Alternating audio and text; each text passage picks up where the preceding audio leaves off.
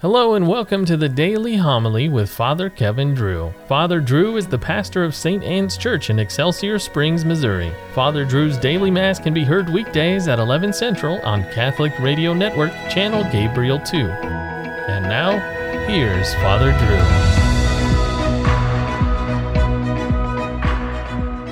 Drew. A reading from the book of Sirach. If it pleases the Lord Almighty, he who studies the law of the Most High will be filled with the spirit of understanding. He will pour forth his words of wisdom, and in prayer give thanks to the Lord, who will direct his knowledge and his counsel as he meditates upon his mysteries. He will show the wisdom of what he has learned, and glory in the law of the Lord's covenant. Many will praise his understanding. His fame can never be effaced. Unfading will be his memory. Through all generations his name will live. Peoples will speak of his wisdom, and in assembly sing his praises. The word of the Lord. The mouth of the just murmurs wisdom. Trust in the Lord and do good, that you may dwell in the land and be fed in security. Take delight in the Lord, and he will grant you your heart's request. Commit to the Lord your way, trust in him, and he will act. He will make justice dawn for you like the light. Bright as the noonday shall be your vindication. The mouth of the just tells of wisdom, and his tongue utters what is right. The law of his God is in his heart, and his steps do not falter. The Lord be with you. A reading from the Holy Gospel according to Matthew. When Jesus went into the region of Caesarea Philippi, he asked his disciples, "Who do people say that the Son of Man is?"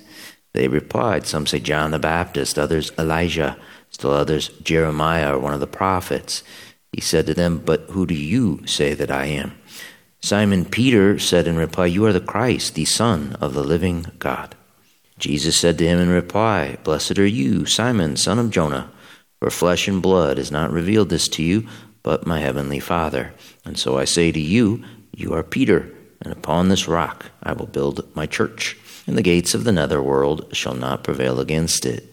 I will give you the keys to the kingdom of heaven. Whatever you bind on earth shall be bound in heaven, and whatever you loose on earth shall be loosed in heaven." The Gospel of the Lord. There have been 266 popes since Christ founded his church and the papacy. The greater majority of the popes have not been canonized saints.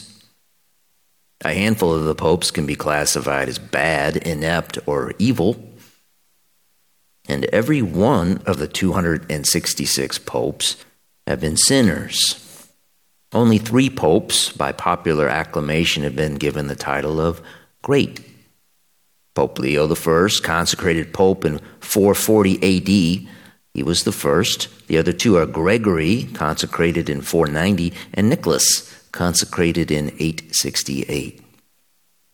Pope Leo proved himself to be a very effective pastor and administrator, as well as a hammerer of heretics.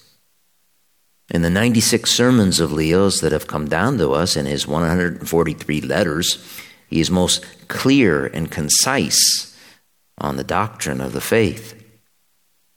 Leo's writings were never filled with personal opinion or conjecture.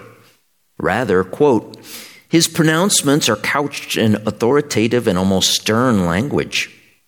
There is no uncertainty. It is not the man who seems to speak, but the successor of Peter. Therein lies the secret of Leo's greatness. Pope Leo tirelessly fought against the heresies rampant in his day. Heresies such as Manichaeanism, Pelagianism, and Nestorianism, all named after the wayward men who started those heresies. Against those who preached that Christ's human nature was not united with his divine person, Leo issued his famous Tome, which clearly defined the mystery of the incarnation, that Christ was true God and true man. Pope Leo convoked a church council in 451, at which his Tome was read. The attending bishop shouted in response, "This is the faith of the fathers. This is the faith of the apostles." We all believe this. The Orthodox believe this. Anathema to him who believes otherwise. Peter has spoken through Leo. Pope Leo was not only clear and concise, what modern weak-willed types today call rigid, he was also fearless. In the year 452, Leo marched out to meet Attila the Hun, known as the Scourge of God, and he saved Rome from being sacked. Tradition states that at their meeting, Attila saw Peter and Paul hovering over Leo, brandishing swords. That motivated Attila and his barbarians to retreat. And for this reason, Leo became known as the Shield of God. Saint Pope Leo the Great died on November 10th, 461 AD. Let us pray to him in a special way today. For we live in a world rife with heresy, spread by those inside and outside the church. At the same time, migrants are swarming into Europe. Migrants who have no intention of assimilating into what is left of the Christian culture.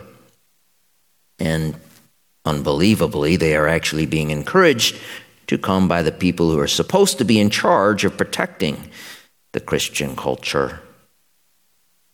The future for Europe and all of Western civilization appears bleak.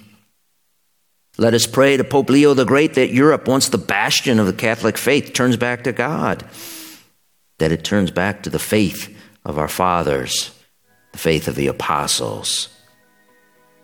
Let us pray that God will again send us a Leo, that Peter will once again speak through Leo, the hammer of heretics, the shield of God.